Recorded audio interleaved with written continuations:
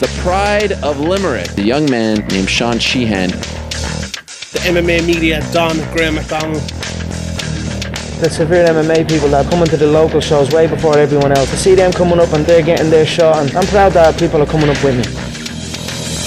Welcome everybody. It's episode 162 of the Severe MMA podcast. My name is Sean Sheehan, and with me, like every week, is the Brian Molko of Irish MMA Media, Graham McDonald, as we take you through a big week of MMA. We had BAMMA at the weekend, which we'll get the first here in a second, the big UFC card as well, which we'll talk about. There was Bellator, there was Cage Legacy as well, which neither of us were at, but we have the results up, and we'll talk about that. We've a UFC next week. Did I mention Bellator? I think I did, but we've that as well, and we've stuff happened with the Diaz brothers and loads of other stuff anyway, which we'll get to. Before we get to that, before we having a bit of a chat here, shout out to the people who've signed up on Patreon over the last couple of days: Damien Mullally, JJ Murphy, Kian, Jeevis, these are double down, but there's a few more anyway.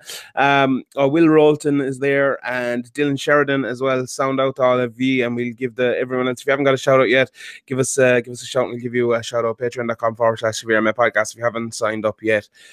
So that's that. Graham, how are things? A good weekend. We saw too much of each other over the weekend, really, didn't we? Yeah, it was a good weekend, bar having to hang around with you for a few hours on Saturday, but you can't win them all. You can't, in fairness. Yeah, we had a good bit of crack seeing all the all the lads and the fighters and all around there. It was Dave Fogarty going around sticking his beautiful ginger beer designs stickers on people.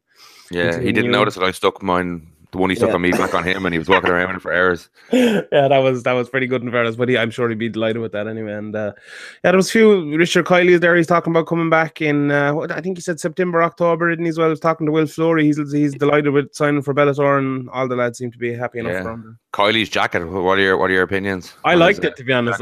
I liked it. And, a lot of people were kind of iffy about it, but that's be my sort of style now. I was very impressed with him. He's the controversy at BAMMA was Kiley's jacket. Yeah. I thought it was pretty stylish in fairness, but what would I know about style? That is true to stay there like a fucking hobo going around the place. And me saying your jacket looks good is probably a bad thing. It is in fairness. It is, yeah. But I suppose let's get into BAMMA before we do anything else, as we were at it, and as it was actually, while we're on the dress thing, I think it was Mr. Podge, or who was it? Wally Frogman. One of the regular guys you probably know was saying being the best dressed Severe member is like winning what was it? It was something to do with I don't know. He was. You sucked it now. You better fucking finish it. I know. I thought you might know. No, never mind. Pretend like that. The last 10 seconds never happened. Just pretend like that. But wait, that's a question. Anyway, I think that was a question. Let's answer it here. Who is the best dressed Severe MMA member? Definitely not you anyway. Why not? I'm a beautiful man, to be honest. It's got to be Niall McGrath, walking around wearing that point. The ex-MMA journalist Niall McGrath, is it? Former MMA journalist Niall McGrath. He's alive, is he? Is he? Where is he? I don't know. I don't reckon he's dead. I saw him on the side of the milk carton earlier. I wasn't sure if it was him or not. Yeah, sure. Hopefully he's still alive anyway. But nicking sausage rolls and spar, like just laying low. You probably robbed too many. Yeah, I agree. It's definitely me. I'm definitely the best. All right, let's talk about this BAMMA card. It was a pretty amazing card. Before we get into the actual card itself, I suppose we've talked about BAMMA before, and the good things and bad things of the card. But I thought this time it was, from our point of view, and before we get into the fighting point of view, and it was pretty good. Maybe it wasn't the most stack card coming into it, but it turned out to be great, and maybe it wasn't the biggest crowd there as well, but they were pretty boisterous, and a lot came in, I think, after the Leinster match as well. I think there was maybe about 2,000 there or something like that. I think someone told me there was around 2,000 there, but I have to confirm with BAMMA yet. But from our point of view, as I mentioned, I thought the media was much improved. That they did everything kind of we asked, and everything we wanted. They were perfect every time the fighters were coming up. They called us up and everything. So from that point of view, I thought it was a much improved show. And a couple of people were saying the production values and stuff, they weren't tweeting out as much, and maybe they had less staff and stuff in place, that they weren't putting the finishes up on BAMMA or on Twitter as much. But overall, Graham, how did you find the show from that point of view? Yeah, the media side of it, I thought it was better because we were in a better room where it wasn't like a little sweat box, and there was a bit of room to maneuver, and it was a show altogether. It kind of was look on paper beforehand didn't look like it was going to be the best BAMMA card, but then it actually fight to fight, it was actually really, really good. The crowd.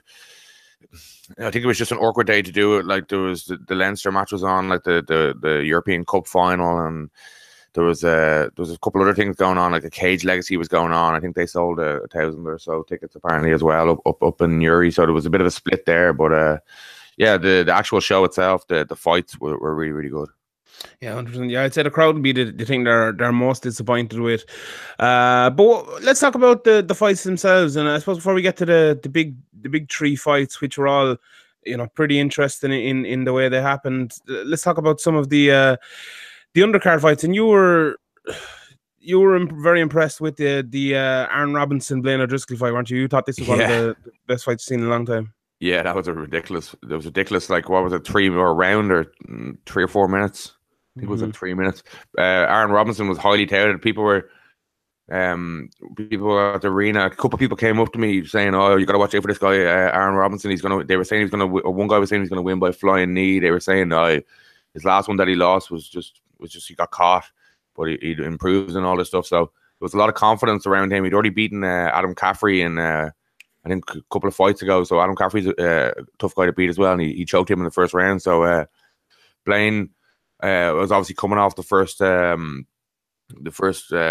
finished for the first time in his career, and against Dominic Wooding, who's obviously a really good prospect. So it was an important win for him. Losing 2 in a row isn't ideal, even at this stage. Like your record going to 6-2 and going to 5-3 is a good bit different.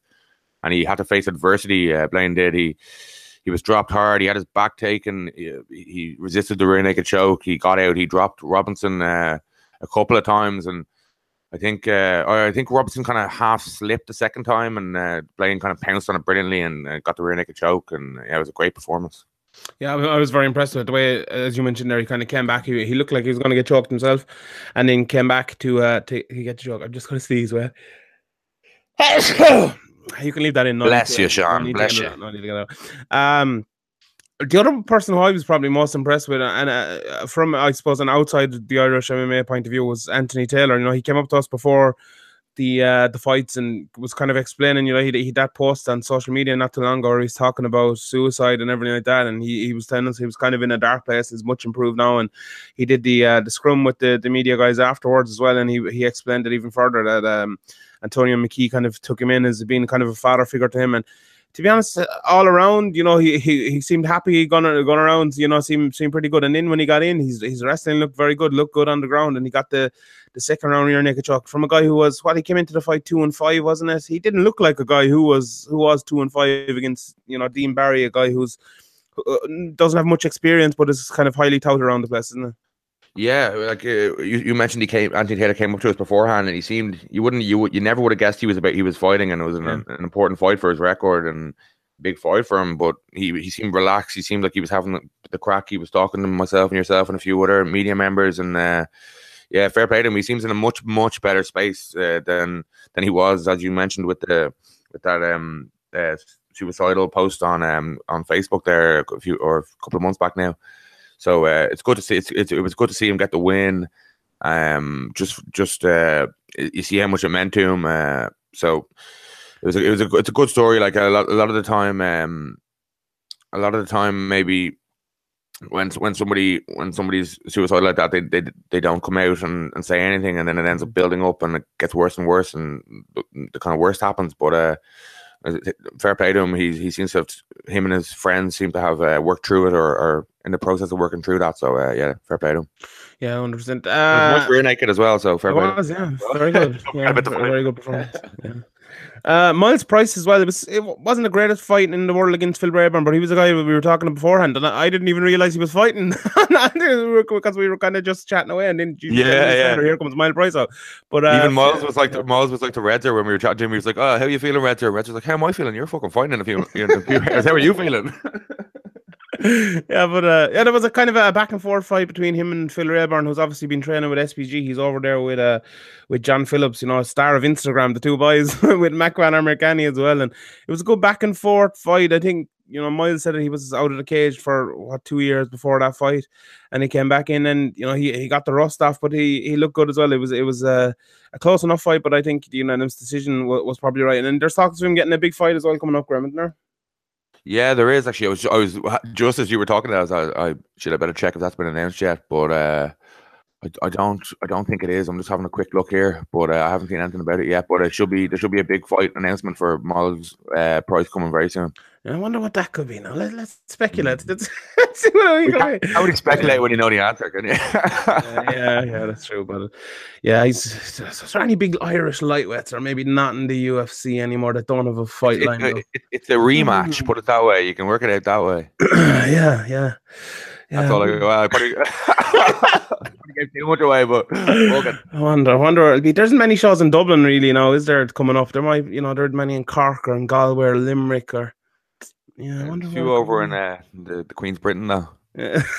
Jeez, you're getting trouble for that one. But anyway, yeah, I think you could probably guess for that. But yeah, I'm looking forward to that fight anyway. If it does materialize, and that should be pretty good. What else from the undercard impressed you? There was lots of good finishes. Diarmuid Ó Buachalla got a good one. James Sheehan got a good one as well. Both got first round finishes. Nathan Kelly, that was a close fight. I thought Kelly might have just nicked it, but a split decision. I can't fault it too much. It was relatively close. And also, watching from press row is literally the worst place in the world to watch MMA fights, and the judges have a much better view and on the people at home as well. But what from the undercard impressed you? Yeah, the two quick finishes, as you mentioned, from James Sheehan and Diarmuid Ó Buachalla from Rhino. I think it was two first round rear naked choke for Sheehan, and first round TKO for Diarmuid Ó Buachalla. So it's a good start to the pro career for Diarmuid Ó Buachalla, and it's a vital win for James Sheehan. Like, you're already 0-1, you don't want to go 0-2. Like, 1-1 is getting back to 1-1 is important. And even the first fight of the night was an amateur fight, and Mark Galvin, who's known for his triangles, he got a rear naked choke. I think it was a close fight in the first couple of rounds, but I think he's probably behind on the cards from what people were saying. But as you say, it's hard to get the angles and watch these fights properly when you're on media row and you're talking to people and running up and down and stuff. So you probably have to go back and watch that. But fair play to him. Sam Slater came in on very short notice and got a great win over Castro. He looked really good. That was his pro debut as well. So yeah, there was a few nice pro debuts, and as you said, the Nathan Kelly fight was very close. I think a lot of people thought that he'd won, but it was close enough that it was no robbery. Yeah, hobbery. Right, let's get to the top three fights. I'm going to talk about the main event first. Alex Lahore against Ion Pascu. And Ion Pascu came out with a pretty dominant unanimous decision win. He dominated the first round with his wrestling, and the third round as well. The second round he got the early takedown, but Lahore had a bit of joy in that round. Although Pascu was giving him his own, on the feet as well. But I thought it was 29-28, 30-27. You can argue about the second round, but much improved again by Ion Pascu. He fought not too long ago against Ed Root. Maybe that fight helped him a little bit. That he's a lot stronger wrestling himself, and maybe Pascu couldn't get off his wrestling on that fight, and he was better suited to this fight against Alex Lahore, who's done good things in the past. Obviously beat Richard Cook, talking about earlier on as well. But overall, it was a good performance by Ion Pascu. Not a classic like maybe some of the other fights on the card, but a good fight. Yeah, it was a good fight. It was a good game plan by Pascu. I think they just kind of close up that not hole in his game. He's not like incompetent on the ground, but when you come up against top level guys on the like UK and Irish and European scene, you're gonna, if you can't defend wrestling as well, you're gonna drop some fights. So at least you recognize that straight away, and that's a good thing to go and improve. With Pascu, it was a quick turnaround from the Ed Root fight. Ed Root is obviously highly touted wrestler, and it was kind of a bad style matchup for Pascu, I think his plan is usually to kind of get on top, bit of ground and pound, and maybe hope you get a TKO or hope you give up a submission. So yeah, Pascu looked really good. He looked it was pretty dominant bar. There was a couple of moments on the feet where he kind of had to move away, but he didn't get into a slugfest. He just moved away and shot for the takedowns again, and just made Lahore have to worry about that the whole time, and the game plan worked to perfection. Yeah, and then your boy Team Graham, Fabian Edwards, broke his hand. He broke his hand, but he got one of the nastiest knockouts I've ever seen live. An absolutely perfectly placed liver kick, left kick to the side of Conti, just absolutely curled him up. About 30-40 seconds into the fight or something like that. Look, a minute, we were talking to Ty O'Daly over. We did a podcast over on Patreon. If anyone signed up there hasn't listened to it yet, and he was talking about maybe, you know, what's the hype about here, that he wasn't really doing much for the first few seconds and he kind of burst into life. But we talked about it so many times on the podcast, and a sign of a great fighter is how calm and cool they are, and it's something you very rarely see for someone who's 5 fights into his career now. But you see it from him. He's so cool. He looks like he knows what he's doing all the time, you know, and that's something you don't even with top class, high level MMA, you don't see that all the time. But Fabian Edwards has it now. There might be other things in his game that won't take him all the way, but at the moment, looking at what he's doing right now, this guy looks like the real deal, doesn't he? He really does. Like a lot of young fighters in their pro careers, they break their hand really early in the kind of biggest spot they've been in terms of card position. They might panic a little bit, but you wouldn't even have known that he broke his hand. He just was doing what he was doing. He was kind of in no rush, but he was always kind of positioning Conti where he wanted him. And then the second he kind of had him up against the cage or towards the cage with nowhere to go, he just unleashed that body kick and it folded him like a lawn chair. It was all over straight away. I'm pretty sure he broke his hand though after he landed the kick. I'd say did he? I was looking at it. He hit him right on the top of the head with the first shot or the second shot maybe after he knocked him with the kick, and that looked pretty bad. I think that was it. He held his hand immediately after that, but it might not have been now. But to me, it looked like that. All right, but yeah, it was unfortunate. He broke his hand, but hopefully he's not out too long. Hopefully it's something not too serious. Maybe he can get back in there in the next 6 months.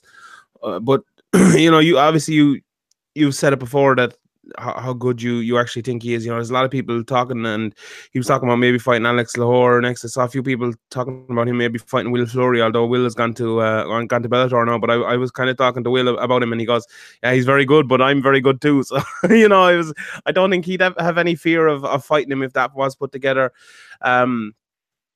You know, the horse coming off 2 losses though now. You're really killing him if you throw him in there against Fabian and he loses. So yeah, he was like your champion not so long ago. People, maybe he's not a massive star, but people who are into the local scene or even studying the local scene would have heard his name just due to headlining cards and stuff. So I think you probably want to get him in there against an easier matchup than a middleweight who's undefeated and one of the best prospects in MMA, especially when Lahore is a welterweight. Is there anyone around that middleweight that you could think maybe would be next for Fabian? It's hard. I was thinking myself, like, and I wouldn't be the biggest aficionado on local MMA stuff, but it's so hard because, you know, who's under contract, who's going to be going to the UFC or Bellator, who's going to go to Cage Warriors or KSW or something. You know, it's tough. But, it's hard to know. But whoever is around, you know, probably would be best off avoiding Fabian Edwards at this stage of their career, I think, because I agree with you. I do think he's the real deal, and he'll be going on to follow his brother into the UFC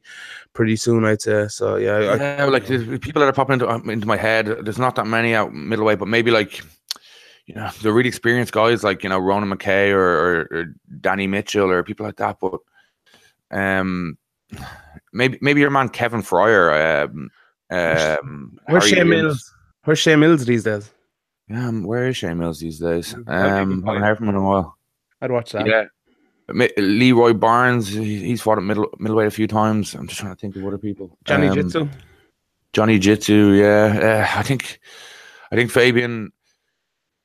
He's probably going to be out for what? It's hard to know with a hand, but I think he said it was a confirmed that the doctors had told him it's a confirmed break in his hand, so he'd be out for a while. So maybe the picture at middleweight on the local team will be a bit clearer when he gets back.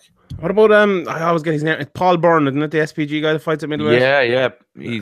He's coming off, I think, 2 or 3 losses in a row though. So yeah, he was 6-0 and he's dropped to 6-3 now. He lost to Ronan McKay and then he lost a couple after that, I think.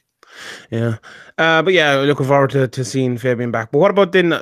It's not the main event, but it was probably, you know, the main event to a lot of people, where Kiefer Crosby went in with Josh Plant, who must get huge plaudits as well, and put on an absolute war of a fight. Yeah. I think it's probably the best fight I've seen live. You know, you've been at Robbie Lawler and Rory McDonald and stuff like that, but this was phenomenal. Maybe Carl Pinder and Mike King as well was pretty good as well. I've seen. Yeah, that was ridiculous. Yeah. this was like you could kind of sense it as it was happening, that it was kind of an epic fight that was going down. It was one of those that somebody is going down here and this is going to get finished pretty soon. But it was an absolute war of a fight between two, tough fucking hard guys who just threw everything on the line.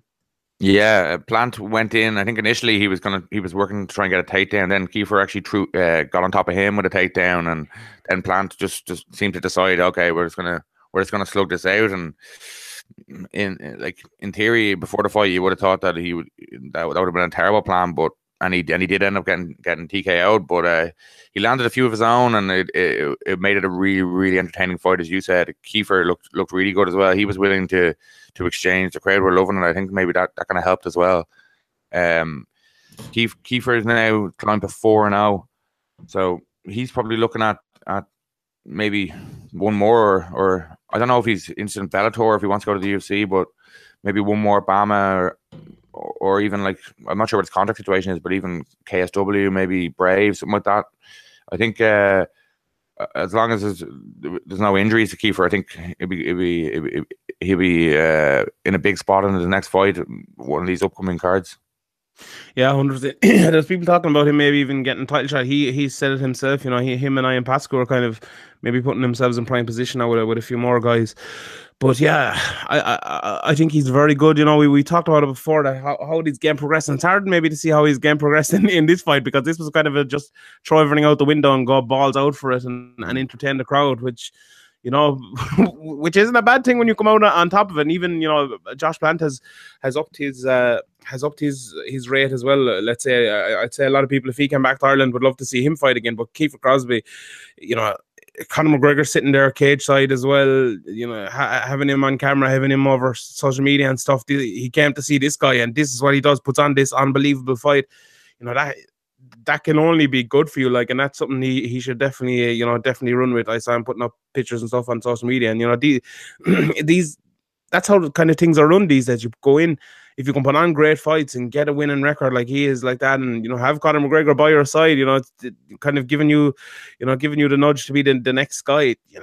He has everything in his favor. We've seen how James Gallagher has kind of done with it. He kind of runs with the same crew as him, and if he can push on and can continue to improve and continue to do the good things he does and continue to be in great fights like this and coming out the right side of him, it's only upwards for Kiefer Crosby, to be honest. And we were kind of worried maybe a year ago, or no, even with Kiefer. I remember myself and McGann talking on the podcast before about him when he was an amateur, and he dropped a couple of fights. We were talking to Dale about it as well, and maybe worrying about him. Was he getting the improvements that he needed and stuff? But I think he's actually been wise. He's taking his time between fights. We were talking about last week, maybe a little bit worried about that, but it seems to have done good for him. His chin didn't seem any problem Saturday night. In the war, he seemed to be very comfortable and came out on top of it with those McGregor elbows in the finish as well. But he seems to be doing it the right way and improving time by time, and he looks like to be leading the way with the likes of Rhys McKee and a few more as great prospects coming out of Ireland, the kind of the new generation now, really, after kind of McGregor and Pindred and Paddy Hoolan and Chris Fields and Redzer have kind of moved either out of MMA or into where they are at the moment. These are the new breed coming through, and they seem to be doing pretty well right now. Yeah, like Kiefer, I think we talked about it last week. He had a lot of amateur fights and wasn't in a rush to turn pro, and it's really served him well. I think his striking has always been really good. I think you could see even in the Plant fight, there was some of the shot selection from him was really nice, especially early. He's not just swinging for the fences. He's calculated in there. His ground game was was always like, when you're a kickboxer coming in, your ground game's always going to be a bit behind when you're an amateur. But he looks comfortable. He doesn't panic when the guy tries to take him down, and he's willing to go to the ground himself, as he showed when he went for a triangle and elbows in his previous fight before this. So he's improving all the time. His cardio looks good. He looks in great shape. And he seems really confident as well, which is obviously a plus as well. And as you say, he's really coming into his own. Yeah, 100%. Yeah, good card overall. Looking forward to the next one coming. Hopefully, BAMMA and Cage Warriors and everyone can continue to put on fights. And I believe Brave are coming as well to the North. They announced that a couple of weeks ago. So yeah, hopefully hopefully it's a good time for Irish MMA. And Cage Legacy as well had the card at the weekend. We have the results up there on Severe MMA. Damien Rooney, I believe in what his retirement fight. Well, that is he came in, got another good win. Decky McAleen, and a lot of people I saw talking about that. He won by first round TKO, but a lot of people were very impressed with him. Kaelan Loughran as well got a win there. Mickey Pereira got a win from Team Torres, and a few more. So you can see all the results on severemma.com. But as you mentioned, a big crowd at that as well. What was it? 1,000 people, 2,000, or maybe even a little bit more. We'll confirm that with Bama when we can. But a weekend for Irish MMA, with not the best card on paper in the world at Bama, those weren't bad numbers. We'd maybe expect more from Bama, but overall, to have two shows like that, it's good for Irish MMA to show that people will show up. Yeah, it was. It was one thing about Bama. The social media thing, getting the clips up is one thing, but just whoever was the director of picking the camera angles kept picking the wrong angle on all the submissions. Like behind, if it was a rear naked choke, you see the guy's back. It was just I don't know. It was just.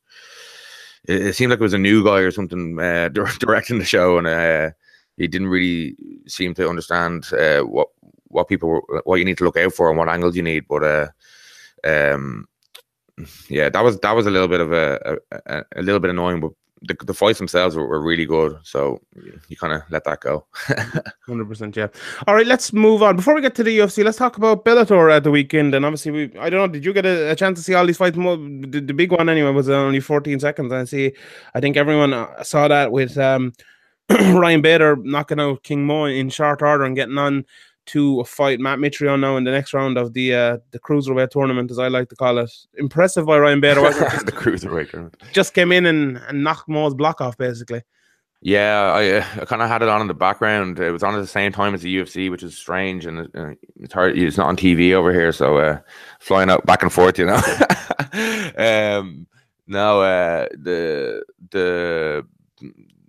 the prospect, one of their biggest prospects, Aaron Pico, got another win, another finish as well on the main card.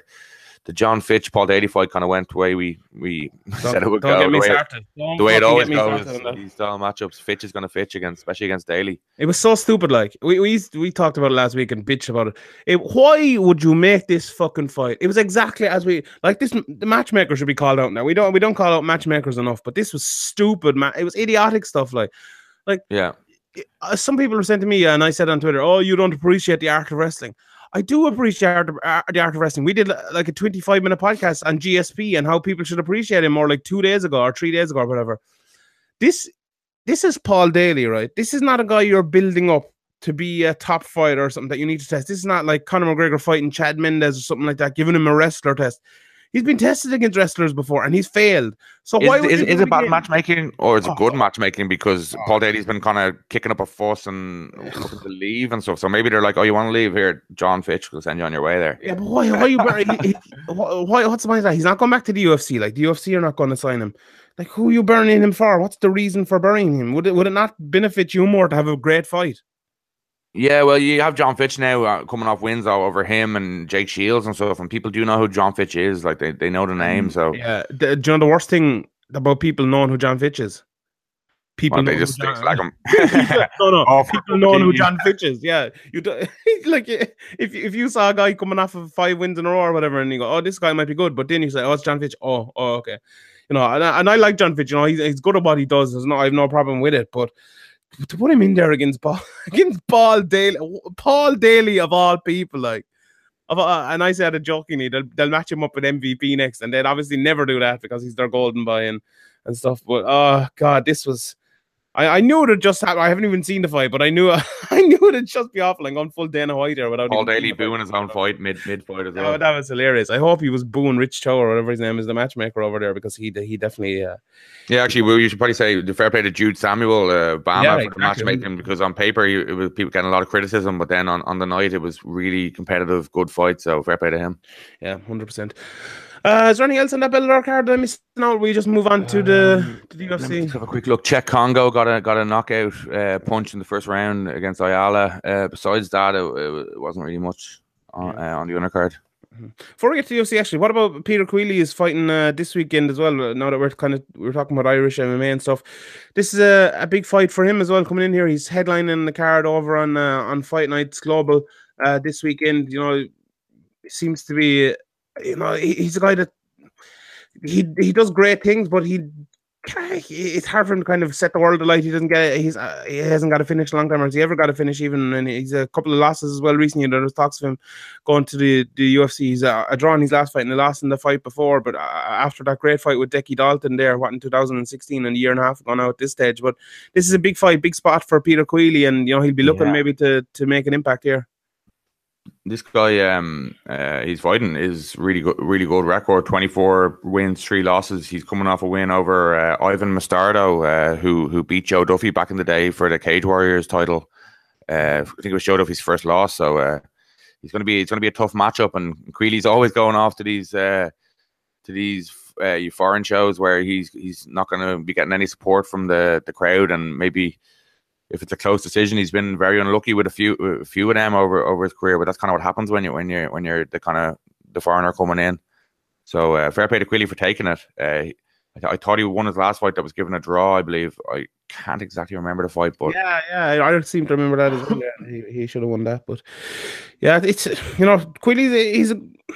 He's used to going to decision to this stage, and he's usually good at winning them. But that was a close one. But yeah, over there in Russia, Although I think they bring over the English guys, don't they, to judge there, so it mightn't be too bad. But yeah, hopefully it's a good fight anyway, and he puts on a good display. Doing months for MMA probably. His opponent is Armenian, but I think they're the crowd will be more familiar with him. He's been fighting regularly on Fight Nights Global for a good few years now. So Queally, you hope he doesn't he's had a few decisions. You hope if it's a close decision that he deserves to win, he gets it, because he might have to, if he wins a decision on most people's minds and ends up losing, he might have to stop going over to these events abroad and fighting these guys, because people look at your record and they don't go, oh well, yeah, he deserved that one, he deserved that one. They just look at your record and they say, oh, what's your record there? Oh, you lost to this guy, you lost to that guy. So people don't remember that stuff. So fair play to him for going for it again. He's definitely has balls. 100%. All right, let's move on to the UFC that went down at the weekend, and this was another excellent card. Obviously, you probably saw the whole lot of it, did you? I only got the main card, but I went back and watched all the rest of them. Pretty epic card, wasn't it? Yeah, I missed the first couple. Obviously, we were at Bama, and I was getting lived home with yourself and Pat. But I was also editing a load of Bama videos at the time, so you're kind of half eye on the prelims, half eye on what you're working on. So I wouldn't be able to score most of them fights, but the main card. There's only 2 decisions in the whole card, so you weren't too bad. Yeah. So the main card as well was really, really, really good. Yeah. What about your boy Alexei Olnik and my boy as well? Yeah, another. Yeah, he got it standing, or he kind of half got it standing, and he locked it up from the bottom again. So the man just has old man strength or something. He's real tricky and unorthodox, and he's done it again. He's getting neck cranks and Ezekiel chokes and all these submissions that are really rare. Usually maybe a fighter will get 1 or 2 of them in his whole career, but he has, I suppose, when you have 67, 68 fights, you're going to have a lot of different methods of victory. Junior Albini should have had his nappy on again. That's what let him down. That's 100% what let him down. I forgot about the nappy. There was some other good finishes as well. Dos Santos there, a good spinning wheel kick. Did you see that over Sean Strickland? Just knocked him down the wheel kick and then laid him out with a few punches on the ground. Looked very impressive. Orly Alves coming in again, getting another win there. Sultan Aliyev, actually, his eye, did you see his eye? Was absolutely it was one of the worst I've seen. Yeah, it was awful. And the sharp head, the cutman who stepped in and stopped it. And we'll get to corner stoppages again in a couple of minutes. But other than that, it was a pretty good. Cesar Ferreira got an arm triangle as well. Absolutely destroyed Carl Robertson, who I suspect isn't his real name. He's an alias. I don't know who that man is. But there was Nick Hine as well. Got Davy Ramos, got him on the ground with a rear naked choke. He looked a different class when it went to the ground. But Jack Manson as well got a great win over Tally's Laities. Tally's Laities is a tough guy especially a tough guy to finish, and he put him away in it was a third round by ground and pound. Yeah, and going over to Brazil again against the hometown guy seems to be something Jack Hermanson likes doing more and more, and as you said, another great win for him. Then the main card, Lyoto Machida and Vitor Belfort. This was kind of maybe what we expected. Lyoto didn't do much for the first round and a half, waiting for Vitor to maybe wear himself out a little bit, but Vitor was smart and didn't wear himself out at all, so nothing happened for like the first 6 minutes of this fight. And then Lyoto Machida threw a front kick up through the middle and knocked Vitor Belfort out silly. It was beautiful the way he did it. If you watch like maybe 10 seconds before the actual finish, he moved to the left, and Vitor was maybe expecting him to do that again, and he made the same kind of jolt to move to the left, but instead of actually moving to the left, he just came straight through the center and through his left leg, I believe it was, up through the middle and hit Vitor on the chin, on the jaw, and knocked him spark out. This was knockout of the year probably. Just absolutely beautiful stuff by Lyoto Machida. Yeah, if Machida had been doing a lot of feinting, and he'd feinted the other front kick a couple of times, and obviously there's something in Vitor's game that shot through the middle. Like, that's Anderson Silva kind of fought a very similar fight as Machida fought against Belfort when he knocked him out with a front kick as well. He was very patient and just kind of waited for the opening. And poor Victor Gracie, poor Vitor Belfort. Yeah, just you gotta feel for the guy. Like, you think like getting knocked out by a front kick is like a once in a career thing, no matter how many fights you have. But that's two against teammates or former teammates. So yeah, ridiculously good knockout. It was such a nice finish. It was such a nice front kick, and it landed really hard as well. Do you think Vitor? Is there any chance he'll retire? No, well, probably not. No, if he may not be in the UFC next fight, but I'd be shocked if he retired. He seems like a perfect candidate for like a risen light heavyweight tournament or something like that, where he goes, Chuck Liddell and Tito Ortiz are on about fighting again, and well, maybe not on about it, but like he looks like a perfect opponent for one of the two of them guys. He can probably blow him away. I'm sure someone would love to sign him. I'm sure Scott Coker would love to sign him with his fight night testing only, no USADA, and I think the Vitor Belfort would be very happy finding with that, or even better over in Japan or somewhere like that, or Russia, where they can give him lots of money and there's no drug testing at all. And he can go back on his much needed TRT that he needs for his medical issues. That doesn't make him look like a 22-year-old when he's actually 40 or whatever. So yeah, that'd be good. But what about Lyoto Machida? Called out Michael Bisping, and Bisping another guy who's retired, so that'll probably happen. That a good fight for you? If it is going to be Bisping's last one, like he's been saying, then he probably wants. I think he wants to fight in his home country, or well, his adopted country of Britain. So I don't know if he'd want such a tough matchup as Machida, but I'd like to see it. But I don't know if they'll do it. Yeah, I don't think Bisping would take much easier than Machida, to be honest. Well, I'm not saying that it's easier or anything, but I think that's the sort of fight that he'd love. I don't think he'd like someone, I don't think he'd like a Jacare or a Romero or anything like that. I think Machida's just about right, and I think that makes sense if Bisping does want to fight again. And that's a good fight. I'd watch that, so hopefully it does happen. Then John Lineker and Brian Kelleher put on an absolute war of a fight. During this whole fight, I just thought, John Lineker is just going to take a shot here and get knocked out, but it turned out to be the other way around. Just a war. That's what you were thinking during the fight. Yeah. I wasn't thinking that at all. Why? What were you thinking? I thought Lineker was about to knock him out at any moment. Well, that as well, but I thought like Brian Kelleher seemed to be taking Lineker's shots pretty well, and Lineker was just so open that I thought he was leaving himself so open and going for such an attacking mindset that he was going to get knocked out. But he's not a guy that gets knocked out, obviously, when I was a bit tired as well, so maybe that was a thing to do with it. But he got that left hook that I thought maybe Kelleher was going to land, and he landed it on Kelleher and absolutely cut him in half. It's just this is John Lineker all over, isn't he? He's just a madman. Yeah, he loves it. He loves just slugging it out. Like, it's his main go-to game plan. He's reckless, but it works for him. Like, if it's kind of the charm of him. Like if he changed and started like wrestling and stuff, I think people would be very disappointed. He's just one of these guys that you know what you're going to get, and that's what makes people excited before his fights. And he delivers. He delivers most of the time. He definitely delivered last night or the night before. Mm-hmm. Yeah, 100%. Yeah, and look, I'd love to see him fighting Cody Garbrandt next. I think a few other people were saying it as well on Twitter. Yeah, I think that was meant to happen before at some stage, but make it happen again. That'd be a great fight. And then at 123-pound catch weight, my girl Mackenzie Dern came in and absolutely destroyed Amanda Cooper with a right hand, and then submitted her with one of maybe the most tightly gripped chokes we've ever seen in MMA. Just took the life out of her with that choke and won. But obviously, as I mentioned, came in at 123 pounds, and you know, that's not a good look. We've talked about weight cutting so many times before. To you, did this just kind of have a sour taste after it?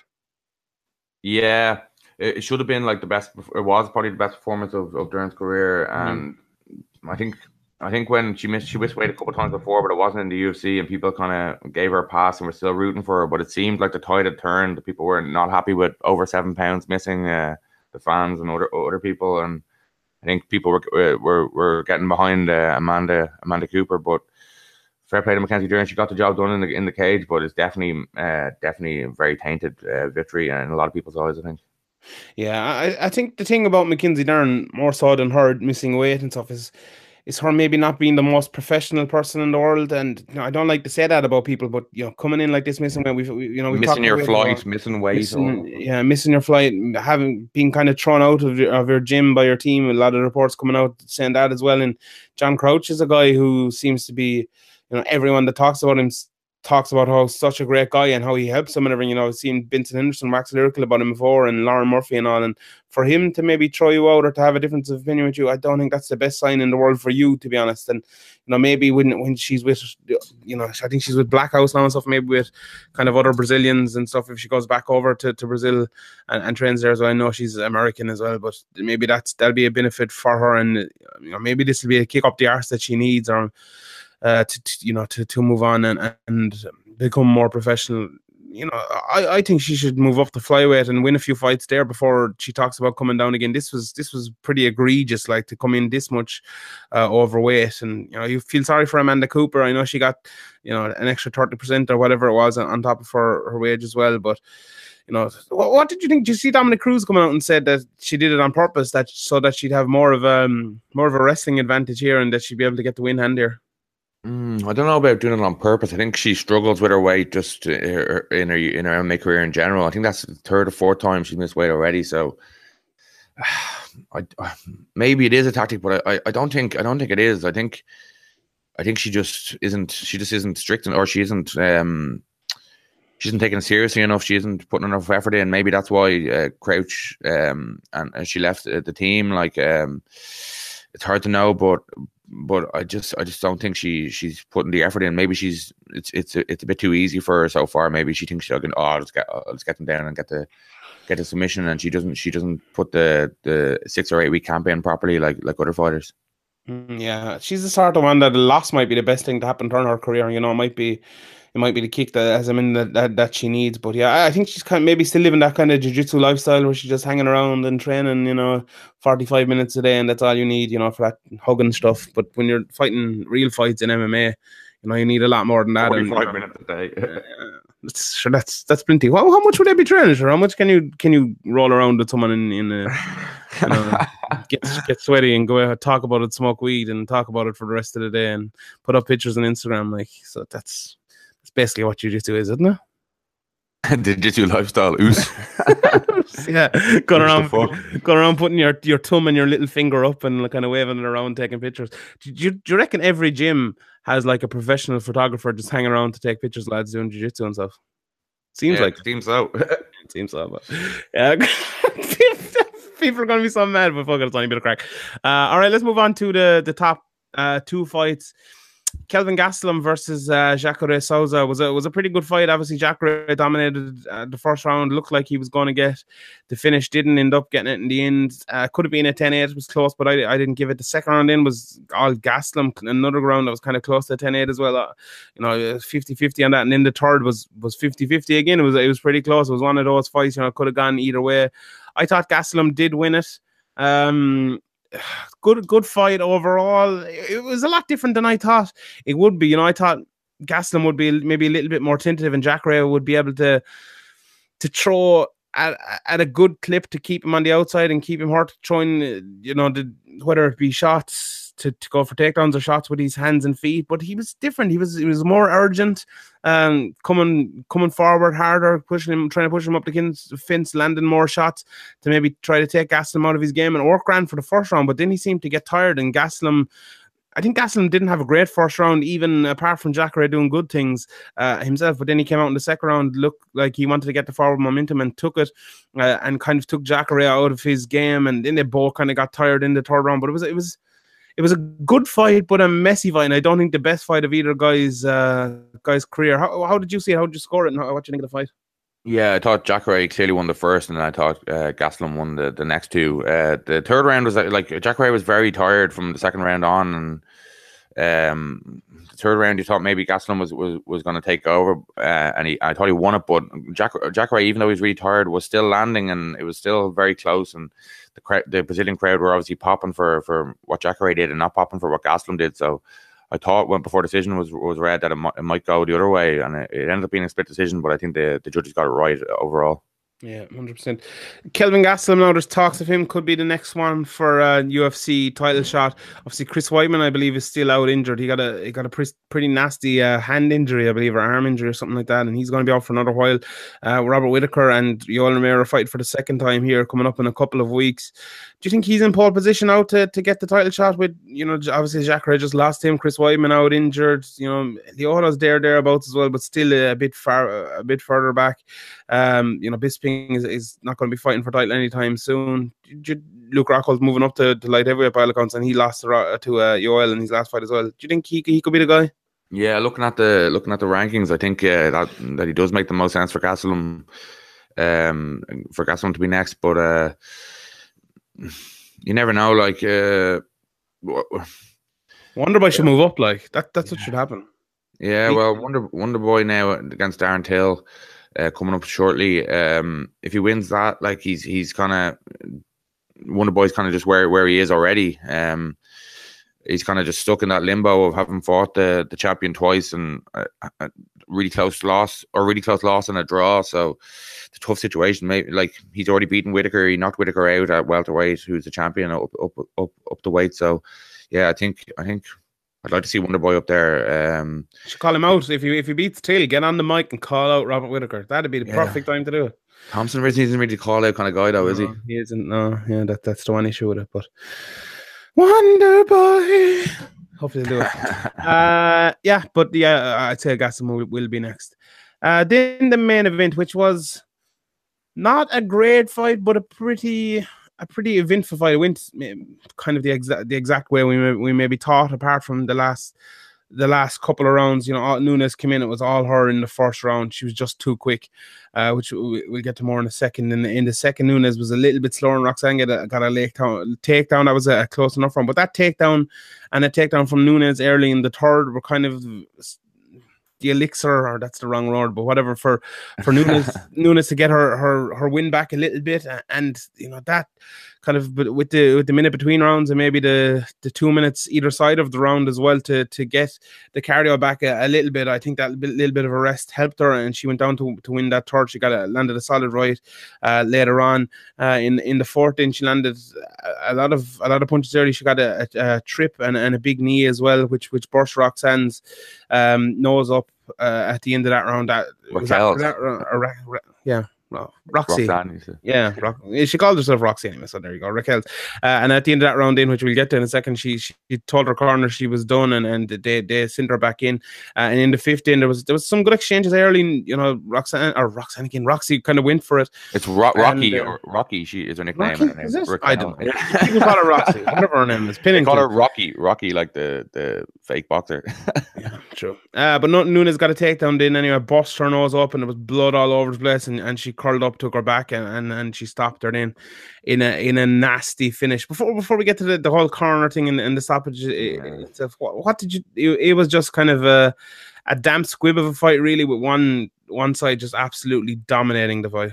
Yeah, she was just outclassed. She wasn't. Amanda Nunes was better everywhere. I think we were saying that kind of before the fight, that Raquel Pennington's, when your best opportunity is Amanda Nunes gassing out and getting something late when she's gassed out, it's not really much of a merit to victory. And Amanda Nunes, her tank looks better than it has in the past, and she's just more pacing herself in a 5-round fight. But yeah, it was a very, very dominant performance from Nunes. And the corner thing, like, we'll get to that in a second. I thought for Nunes that, or for Pennington, it was just impossible for her to do anything. And you know, we'll talk about the corner, her kind of saying that she didn't want to go on.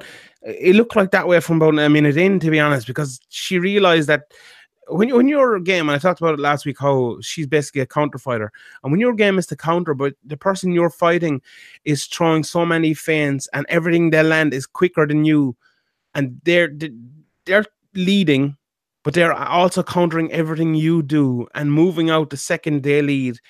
And you're so much slower than them and less athletic than them, don't have an advantage in wrestling or in striking or in anything. There's just nothing you can do. Like, there was no way she could win this fight from the first minute on. There was just nothing. You know, she got that takedown in the second, but never really looked like doing anything from there. You know, she doesn't have an unbelievable top game or anything. You know, her striking is what's good, but Nunes is just so much better. You know, and I think it shows as well how much better Nunes is than most of the fighters in this division. Now, Pennington is a good fighter, and she beat a lot of the other people in that division, but Nunes, you know, she's just so fast, so crisp.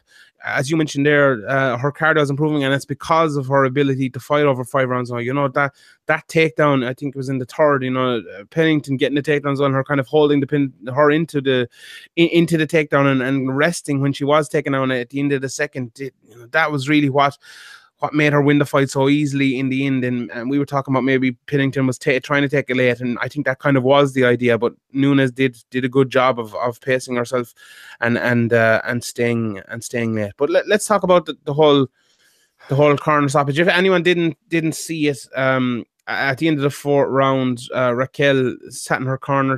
Her corner gave her instructions, with kind of the 10-second clapper to stand back up. She stood off her stool, turned around, and turned to her people outside the cage, said, "I'm done. I want to be done," to them. And her corners basically told her she needs to change her mindset and go out and, you know, throw everything at it, which a lot of people, you know, took as very bad. When a fighter says they're done, and should be pulled out. What's your whole take on it? A lot of people has divided people 50-50, and something which I think it has, yeah, which is, I think it's a good discussion. I think it's interesting. But how did you see it? Yeah, I thought when you're 4 rounds down and you're just getting dominated in the fight, and you've eaten like 100 odd punches, and the tide's just completely against you, and you go to your corner, "I don't want to continue. I'm done. Take me out of there." And they're just like, "No, you're not. You're going back out there." It's just, it's a bad look, in my opinion. Should be protecting your fighter for another day. Like, was the chances of her winning that fight in the final round were minuscule, in my opinion. So yeah, I thought it was really bad from the corner. Yeah, look, I this is one of those things where I think you have to not take your initial reaction and step back from it a bit and look at kind of all sides of it, and then decide what the right thing to do is. Look, for me, I think there's 2 questions which need to be asked in this situation. Are you physically able to carry on, and have you a chance of winning that fight? Is there any chance you can win that fight, whether it be on the scorecards, a punch, a submission, or anything like that? And if either of the answers to the 2 of them questions is no, they should be pulled out, right? and then you add in your fighter as well, saying that they should be pulled out. And you know, if the answer to either of those two things is no, and that happens, obviously it's a no-brainer. But if you just take that thing, if you ignore the first two things and take her saying that by herself, you know, if a fighter says that and their corner is there to not just give them advice, but it's there to look at it from the outside perspective to see where their fighter is, to see if they can do more. And, you know, maybe someone in the same situation went in and said, I'm done, I can't do anymore. And then they're looking for maybe motivation for their corner to say, come on, you can do this. You can come out and win. You know, you have a big submission. Let's say if it's Jacare and he's 4 rounds down, you could say, get this guy down, put him against the fence, take him down and get the submission. You know, something like that. If he was to say that in the same situation, or, you know, if Mackenzie Dern was to say it in the same situation, or you know, some big hitter, you know, whoever in the same situation was to say it. So there is that. I can see it from that point of view, that maybe her saying that isn't a whole justification for taking someone out. But the 2 points that I think, right, is she physically able to carry on? At that point, was she physically able to carry on? Yeah, I think she was. I think she was definitely physically able to carry on. I don't think she was absolutely spent or anything like that. I don't think she'd taken enough damage. I don't think anyone at the end of that round, before that happened, was calling for her to be pulled out. So I don't think it was. But then the other question is, did she have any chance of winning that fight? No, she didn't. Like, she had taken enough damage. She had given her all. She had said she didn't want any more, and she had no chance to win. So I think she should have been taken out. So, like, you can say everything you want. You know, there's a lot of variables there to be thought about, and there's reasons for not pulling her out, the reasons for pulling her out. But if you put all those things together, I think she had no chance of winning the fight. I think she'd done enough. She'd given everything. She tried everything she can do. You know, she doesn't have that Jacare or Mackenzie Dern skill to go in there and get her down to the ground and submit her. She doesn't have a Conor McGregor or a Junior Dos Santos or whoever you want to talk about, big knockout punch that's going to, you know, take her into deep water and knock her out, land that big shot. She didn't have the rounds in the bank to get the decision. Why you keeping her in there? You're literally keeping her in there to get more damage, to get finished like she was. There's no possible way, after your fighter says I'm done, when they have no chance of winning in the 5th round, that you should send them back out. That's really my thoughts on it. And, you know, whether she's looking for motivation and all at that stage, if she is looking for motivation at that stage, I think it's already too late, because she still has no hope of winning the fight. So even from that, in that situation, in a different situation, I can understand it, but in that situation itself, her looking for motivation there is kind of useless, because there's no motivation in the world, you know, that can get her to win that fight. But it didn't look like the best thing in the world, did it, for the corner to send her back in after that was kind of on live TV. Yeah, especially when she just went on to get finished straight after. Yeah, it was. I think when the fighter's 4 rounds in the hole and once out of the fight, I think they weren't saying, oh, you just need to do this and you're gonna win. As you say, no amount of motivation or quick pep talk is gonna turn that fight around, I don't think.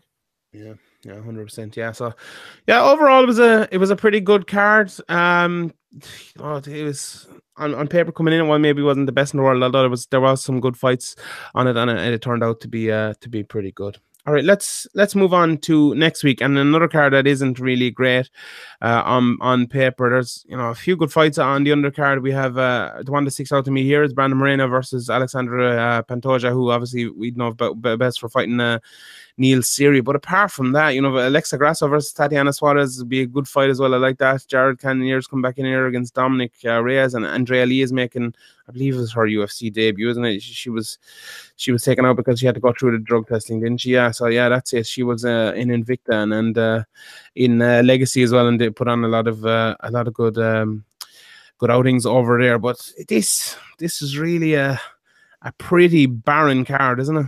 Yeah, like the co-main event is a good fight, like Alexa Grasso and Tatiana Suarez, like they're 2 prospects, but for a co-main event, maybe the co-main event on the undercard, maybe. Say again? It'd be maybe a co-main event on the undercard would be where that fight would probably be best placed. Yeah, No, and look, there's a couple of decent scraps on the card, but nothing that's exciting you.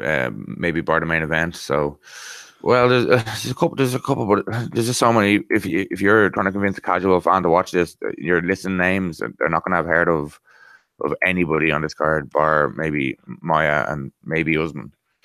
Paulina Botello versus Suri Kondo. I've never heard of either of those two. Never heard of him. Claudia Puelles versus Felipe Silva. No, never heard of either of them. But Henry Briones versus he's no Wikipedia page. Slightly rings a bell. Henry Briones versus Frankie Saenz, that'd be probably a good enough fight as well. So that's pretty good. But what about the main event? Let's talk about that. Damian Maia against Kamaru Usman. Obviously, Usman was meant to fight. Who's meant to fight in this card?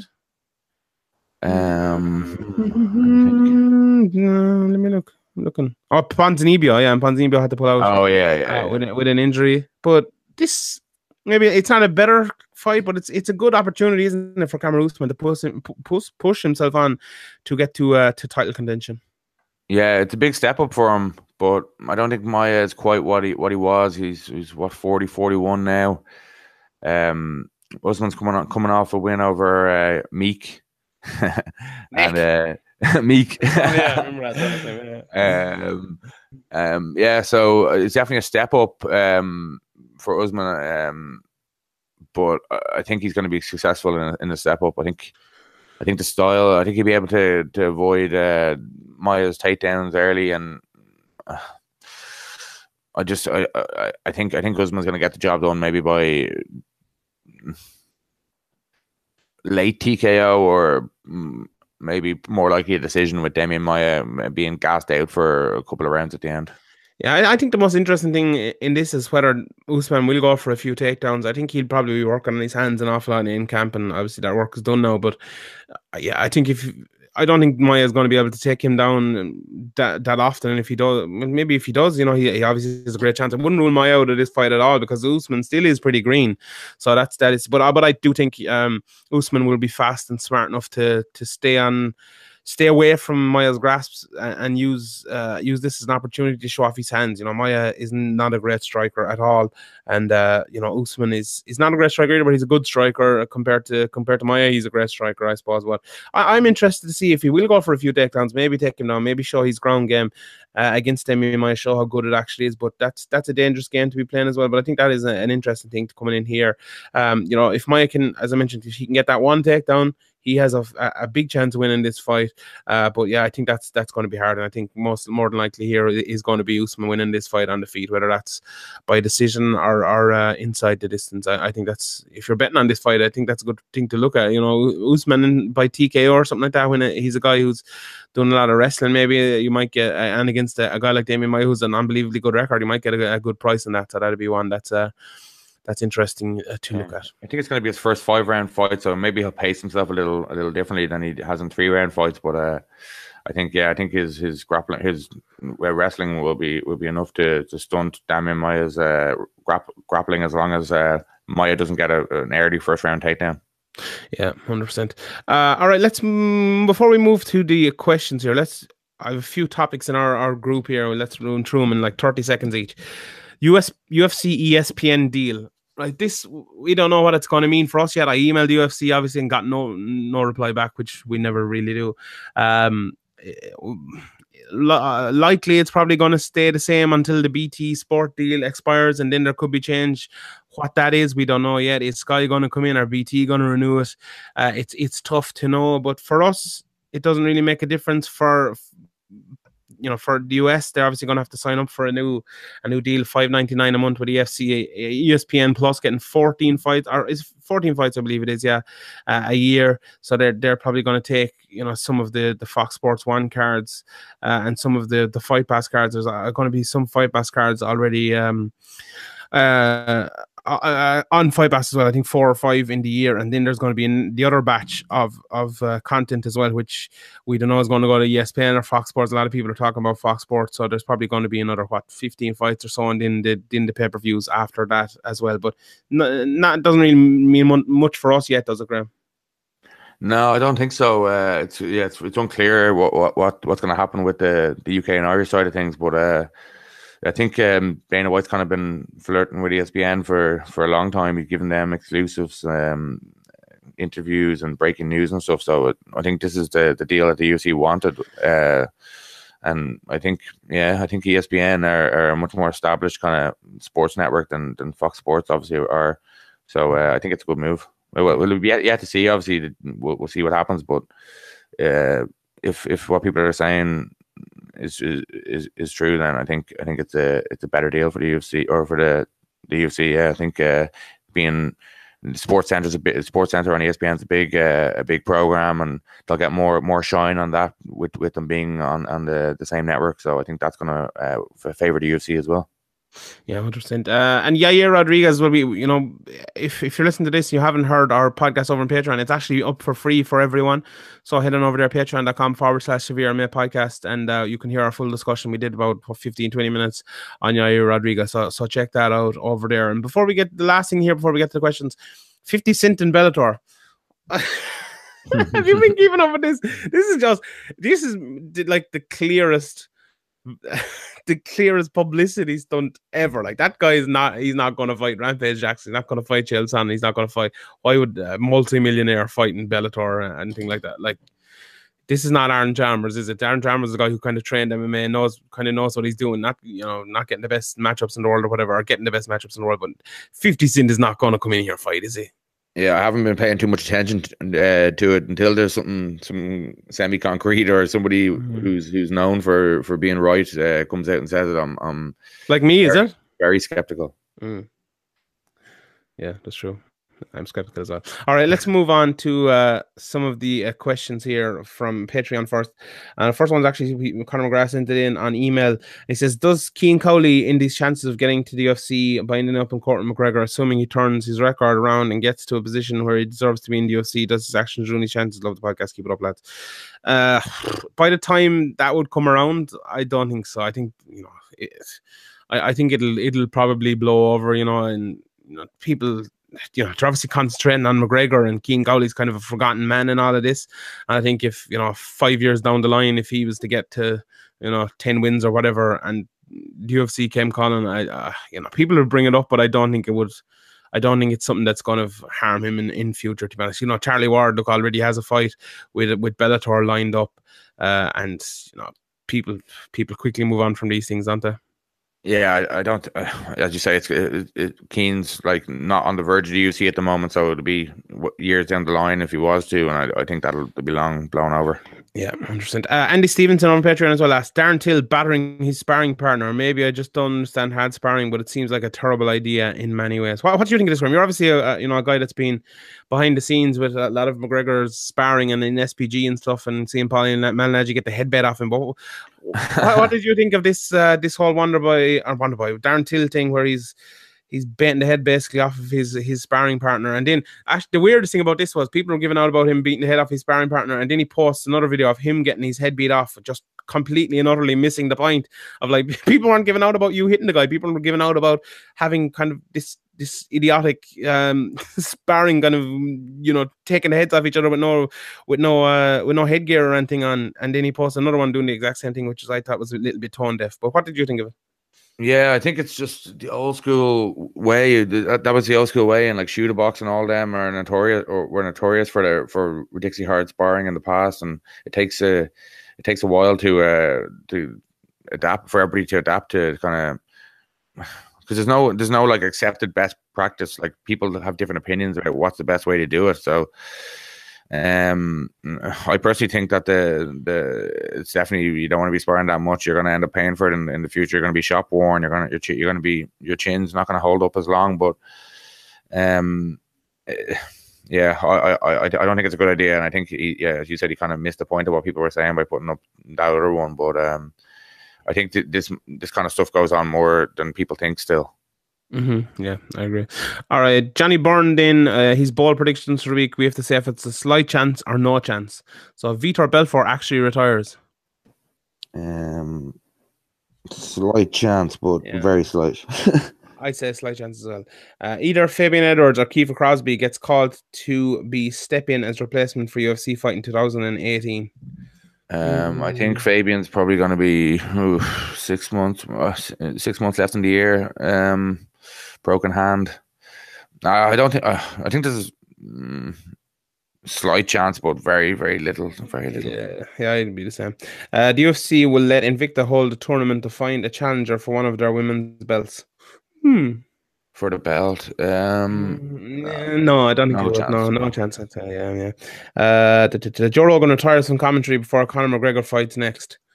Yeah, I'd say there's a slight chance of that. He's kind of going year by year, isn't he? So, McGregor doing the same thing, or 2 years by 2 years. McGregor maybe, but I think there's a very slight chance, but I think Rogan will probably stick around a little longer.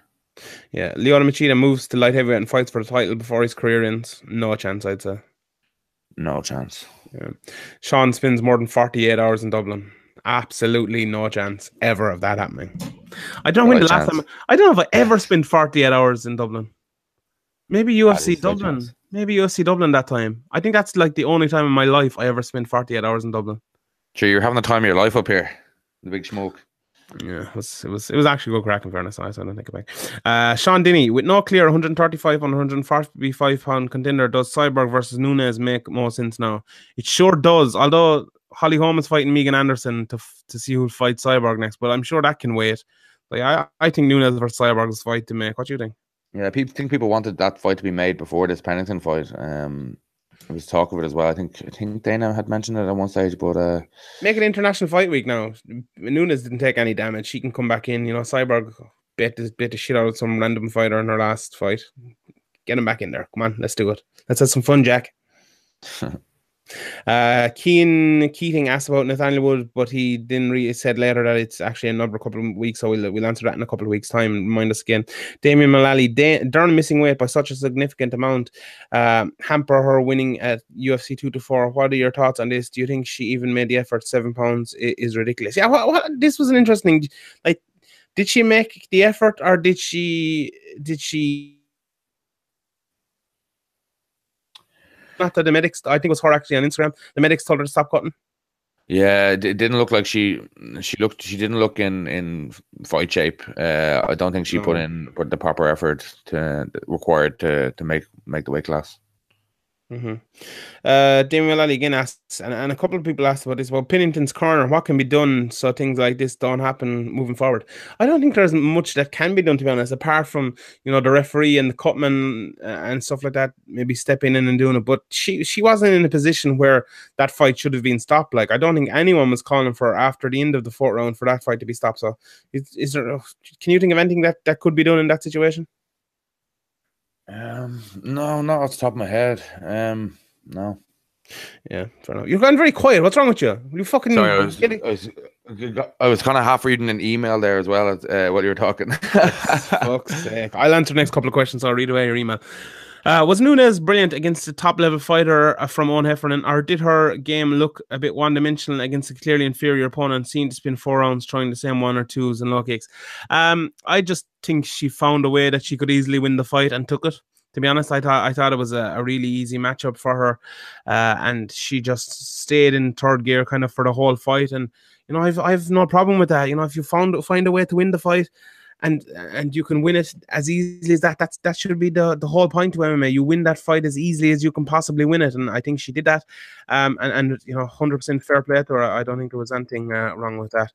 And he also asked, is UFC Chile the worst card they put on 2018? I can't think of one worse than it. Can you? I think it's. I can't really think. Not one that comes to mind, but there's been a couple of. I'm sure there's been a couple of cards that look really bad on paper as well. But like kind of like with BAMMA 34, people are saying look really bad on paper. It could end up being a really, really good card in practice. Yeah, that's true. All right, let's move over to Twitter at Severe MMA Pod. Send in your questions. Sign up patreon.com/Severe MMA Podcast. I'll be doing another podcast probably. What day have we today? It'll probably be out Tuesday or Wednesday with some more of these questions that we don't get to today on it. And I usually do around 15-20 minutes. So look forward to that. Mr. Podge, friend of the podcast, at one Mr. Podge, give him a follow. What level of fights do you expect to be on ESPN Plus even? Will fans sign up for another streaming service? Yeah, I think that's interesting. I don't think there'll be the top level fights. You might get a good fight early just to sign it in, kind of, but I people are going to sign up for it, but I think there's so many streaming services and stuff these days that it's going to be hard, and illegal streaming services. It's going to be hard for people. It's not going to be hard for people even to get a link to watch these fights. When you're already playing for Fight Pass, it's going to be tough. But maybe people will just cancel Fight Pass and sign up for this. Someone like me kind of needs Fight Pass to go back and watch fights. People like Rebecca Hitman and the lads who want to watch, if you want to watch Cage Warriors even and stuff like that, and Alaskan Fight League or whatever they are, and that you still have to have Fight Pass. So, I don't think the fights will be great, and it's gonna be 50-50, I think, on people signing up. Mr. Podge as well asks, obviously GSP versus Nate, an attempt to bring in casuals, but given the state of the UFC these days, are many of them likely to stick around following week? If not, is it worth it? Yeah, Look, I don't think they are going to stick around, but it's worth it because it's worth it for one night. The UFC put on weekly events, but they also put on these big tentpole events to take a thing from Scott Coker, and I think they're happy enough to do that, to get in and get those big name fights and big events. Farrell Connolly from the podcast, so I met above in Dublin. Farrell, great man, who's at Bama. Yair Rodriguez being a free agent, is it possible he moved to Bellator? Who would you fancy him in a matchup between him and James Gallagher? What do you think of that one? Say it again. You broke up a little bit there. James Gallagher or Yair Rodriguez, who wins? Ooh, yeah, it's an interesting one. I'm still not. Is Yair definitely going to be gone from the UFC? I know he's gone. I don't know, but is there any way they can just work that out? No, I'd say he's gone. Yeah, I think he probably is. I was kind of expecting, not expecting, but kind of half thinking it was going to be get sorted out. But it looks like he is gone. I think maybe the Gallagher fight. Yeah, I don't think the Bellator would even put that together if they had both of them on the roster. They're trying to build James into this main events guy and main event star. So I think they'd want to build Yair Rodriguez as well. So maybe. There's a few fights already that James is kind of the McKee fight that people have been waiting for, and other fights.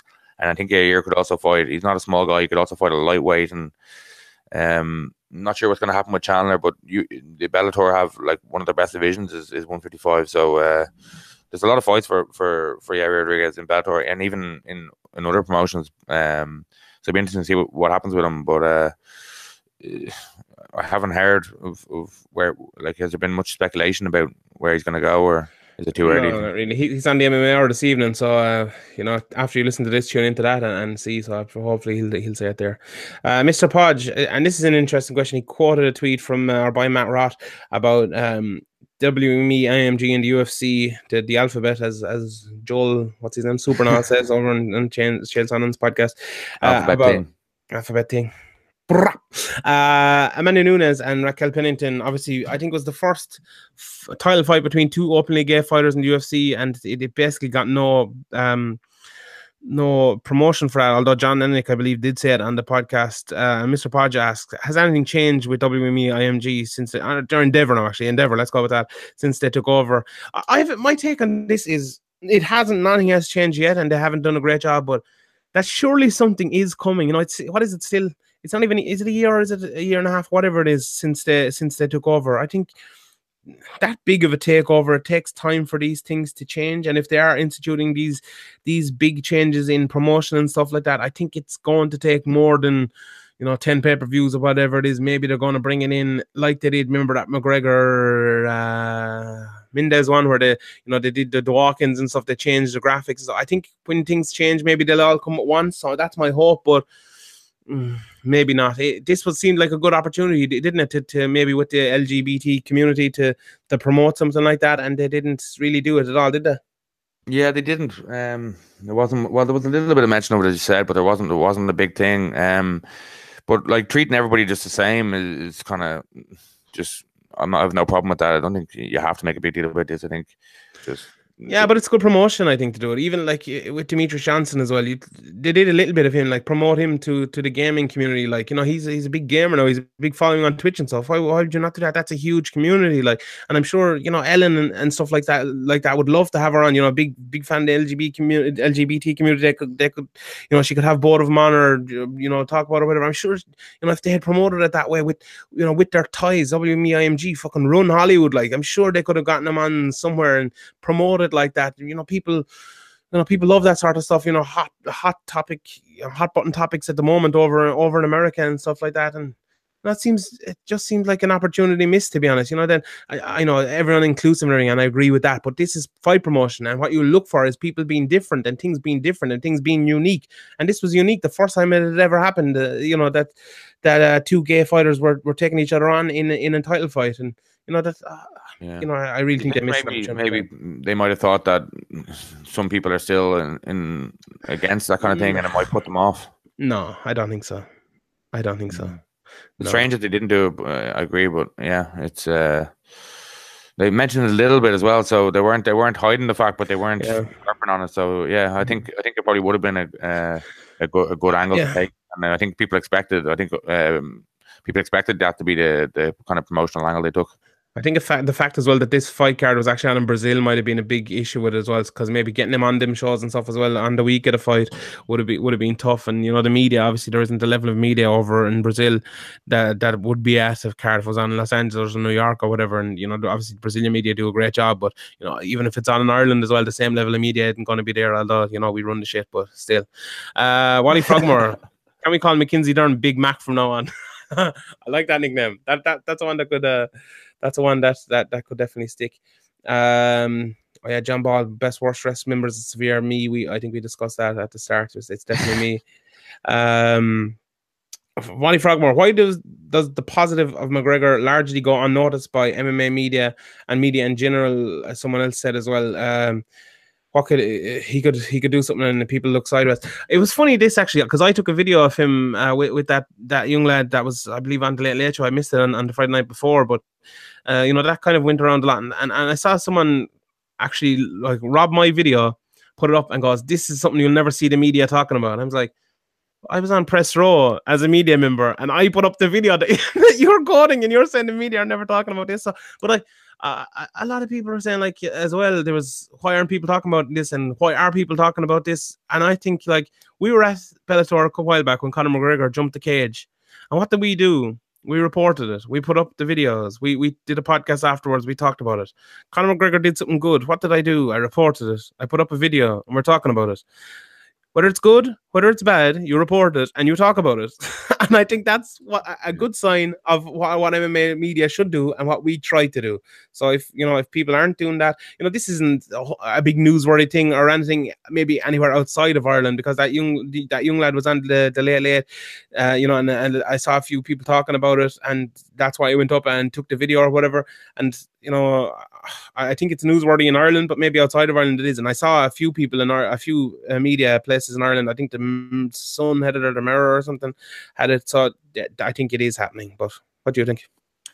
Yeah, I think it's just, I think people do report. I think the non-MMA fans don't care. They just want the controversy around Conor McGregor, so it gets blown up more and it gets shared around more. So that's maybe why he thinks that's happening. But I think people do talk about a lot of the positives about McGregor and his maybe the thing people don't talk about McGregor the most is how skilled the fighter he is. Yeah, that's true. That's what gets overshadowed, I think, more than anything. Even by MMA fans, like what he did to Eddie Alvarez, there was a bit of, like, for a couple of weeks, there was people were kind of like waxing lyrical, and then they just kind of forgot about how good dominant that was, and people were trying to give him Mendez a round that he clearly didn't win against McGregor, and I don't know, people just can't see how good he is technically fighting. Isn't it funny how if you tune into Severe MMA podcast every week, you'll get all sides of stuff, isn't it? Not that funny. That funny. Well, what? People probably shouting, "Yeah, you missed this, you missed that." Yeah, probably. But sure, you've an opportunity to send us in questions, and we'll answer them. And that's what we do. And there's a lot of questions here actually, which we won't get to, but I'll answer them over on Patreon. So I'll go over there, and a few more here. Andy Stevenson at AndyST123, a great man, friend of the podcast. One for Graham: was that the worst performance of Leinster's season with a full strength squad despite winning the European Cup? Congratulations, Graham. Your boys Leinster won the European Cup. We were watching it for a little bit on Press Row before the fight started. Answer that question there, go on. Well, they Leinster have had some very poor, or were second string teams out in the what's it called, that Rabo Direct, or the Rabo, or the former Magners League, the kind of Pro 14, is it? One nobody cares about. But in the European Cup, like the ref was just terrible for both the two first kicks from Johnny Sexton that got them 6 points and evened up the game. One of them was a blatant professional foul, knocking the ball down by the five who is one of the best players in the world. What's his name again? Tommy Tanner? I don't know. No, he's a five. But that was blatant professional foul and cynical play, and the ref gave a penalty, and he should have given either a yellow card or even a penalty. You love complaining about referees, for fuck's sake. Did you see? Did you see the game? Yeah, I saw. Yeah, who cares? You fucking won. Concentrate on winning the game. Like, what are you talking about? He asked you about their performance. He didn't ask you about the fucking refereeing performance. Well, I'm just saying though, they would have scored. They were on to score two. They were on to score 2 tries and on them 6 points. You didn't even watch the game, so you didn't even know what you're talking about. You didn't either. I did. I watched the 60-minute highlight. Rugby's only shit anyway. Did you watch Mayo and Galway yesterday? An absolutely terrible game. That was great. That's what you should be watching. All right, a couple more here. Dan Mack, where the fuck is Talking Brawls? Graham, where's Niall? Is Niall a farmer? Niall died, I think. Did you? Niall died, I think. Yeah. Coma or something. Everyone listen to this now. Tweet at Niall McGrath and just say the words. Get well soon. No. Yeah. Get well soon. When will Talking Brawls be back? Send those exact words at Niall McGrath 4. Everyone listening to this right now, there's a few thousand of you listening to this, so everyone do it. Inundate Niall McGrath, and he'll get so mad it'll be hilarious. So do that. I have a few more questions to answer over on Patreon there. Football question here. We'll end on this because the football season ended and people like us talking about football, so we left at the end of MMA. If you don't like soccer, you can just turn this off now. Dustin Hayes, which player, past or present, do you think had the best first touch? Had this argument with my mate. For me, it's Zidane. He said Bergkamp. God, Zidane is a good shout, isn't it? Zidane is definitely not Bergkamp. I think Bergkamp he's a great player, but he's overrated. Yeah, way overrated. Zidane. A lot of players these days have nearly everybody, every top class player has a ridiculously nice first touch. Do you know who's an unbelievable first touch? Juan Mata. He is an unbelievable first touch. Steven Gerrard had a great first touch as well. To be honest, he was a great fella for getting the ball out of his feet and getting the shots off. That was probably one of his best. Creating space with his first touch. Yeah. These days, I think everybody has a really good first touch. When somebody doesn't have a good first touch, it's very noticeable these days. Very noticeable. I like lads. Like, I think Luis Suarez doesn't have the best first touch in the world, but I like lads who kind of use that as and I think Lukaku does a little bit as well, and people criticize him for not, and he's improved an awful lot with his first touch in the last year. And I've criticized him enough, but I like lads like that who Diego Costa's a little bit like that as well, who kind of use that as they use their strength to get past that and do good things with it. But yeah, well, what do you think actually about Man United or Man City plus 22 points from last year, earned 22 more points. Man United plus 12 points from last year. Liverpool minus 1 point from last year in the league. So what do you think about your team regressing and Man United and Man City just getting further and further ahead all the way? As me and you said, when I think Liverpool were second at the time a few months back, and kind of top four was already kind of in the bag for both teams, that it didn't matter at all, and Liverpool obviously were concentrating on the proper tournament while Man United were knocked out. And top four was in the bag. If you'd lost to Brighton at the weekend and Chelsea had won, you would have got top four. So I wouldn't say it was in the bag. Even the last day it was down till. Handy 5 points. That comment. And even with resting a lot. No, you were even saying to yourself, we can go back and check the record, bud. Yeah, but I just say that. I just say that to talk shy. Let's be honest. So everything you say is just shy talking. So we might as well not listen to you then. Yes, that's basically it. But yeah, it's great to see Man United finishing in two bigger places. Fish to fry, Liverpool had important games while Man United were knocked out and worrying about community shields and FA Cups. Isn't it funny that David Moyes has won more silverware with Man United than Jurgen Klopp has won with Liverpool? If you count friendlies, like Mourinho seems to do, there's one of them fucking friendly cups. Klopp has. We're kind of friendlies as cups these days, aren't we? You wanted him sacked anyway, so it's all good. So it's grand. Anyway, we're going to have soccer podcasts if you like that sort of thing over the next couple of weeks. We should probably do a Premier League review, but maybe we'll do that at some stage. We're going to have Luke Thomas on as well. I must get on to him actually. We're going to have him on before the Champions League final over on patreon.com/SevereMan podcast to talk about that. I'm going to have Richard Kiley on as well in the next couple of weeks. I'm going to have Crooklyn on. I'm going to have Jeremy Botter on. I was talking to all of them. So now is a good time to sign up for Patreon. You'll get your month's worth. In the month of May, we're going to have those 4 interviews. We're going to have shitload of more stuff. So, you know, we've actually a great thing up about GSP there last week. I really enjoyed doing that with the Yair Rodriguez one, which is up for free. So if you want to see what it's like, head on over patreon.com/Severe MMA Podcast. Listen to that Yair Rodriguez one if you liked it. For €4 a month, €4.10, whatever it is a month. I don't think that's much. That's too bad. So head on over there, do that. Graham, anything to say before we leave it? No, that's good. All right. Enjoyed meeting lots of people. Yeah, it might be on a different day next week or the week after. Sean's got a lot of drinking to do. Yeah, and UFC Liverpool as well in 2 weeks' time is on Sunday, so we definitely went back to Monday or Tuesday that week, and it'll probably be Monday next week as well, Monday evening. So just for the next 3 weeks, next month or so, we'll be on different days, but we'll be back to Sundays after that. Thanks everyone for listening. Hope you enjoyed it. Severe MMA Podcast Severe MMA, yeah, whatever. You know where to go. I'm just getting tired now. So go there. Patreon.com/Severe MMA Podcast. Thanks everyone as well. We met at BAM. I met a lot of people who said they listened to the podcast, said they enjoyed it. Really appreciate the support. It was great to meet you all. Hopefully we'll meet you at the next one as well. All right, there you go. And this week's inspirational quote is the only thing left to do. Whatever you are, be a good one. We'll see you next Tuesday. It'll actually probably be Tuesday next week, so good luck.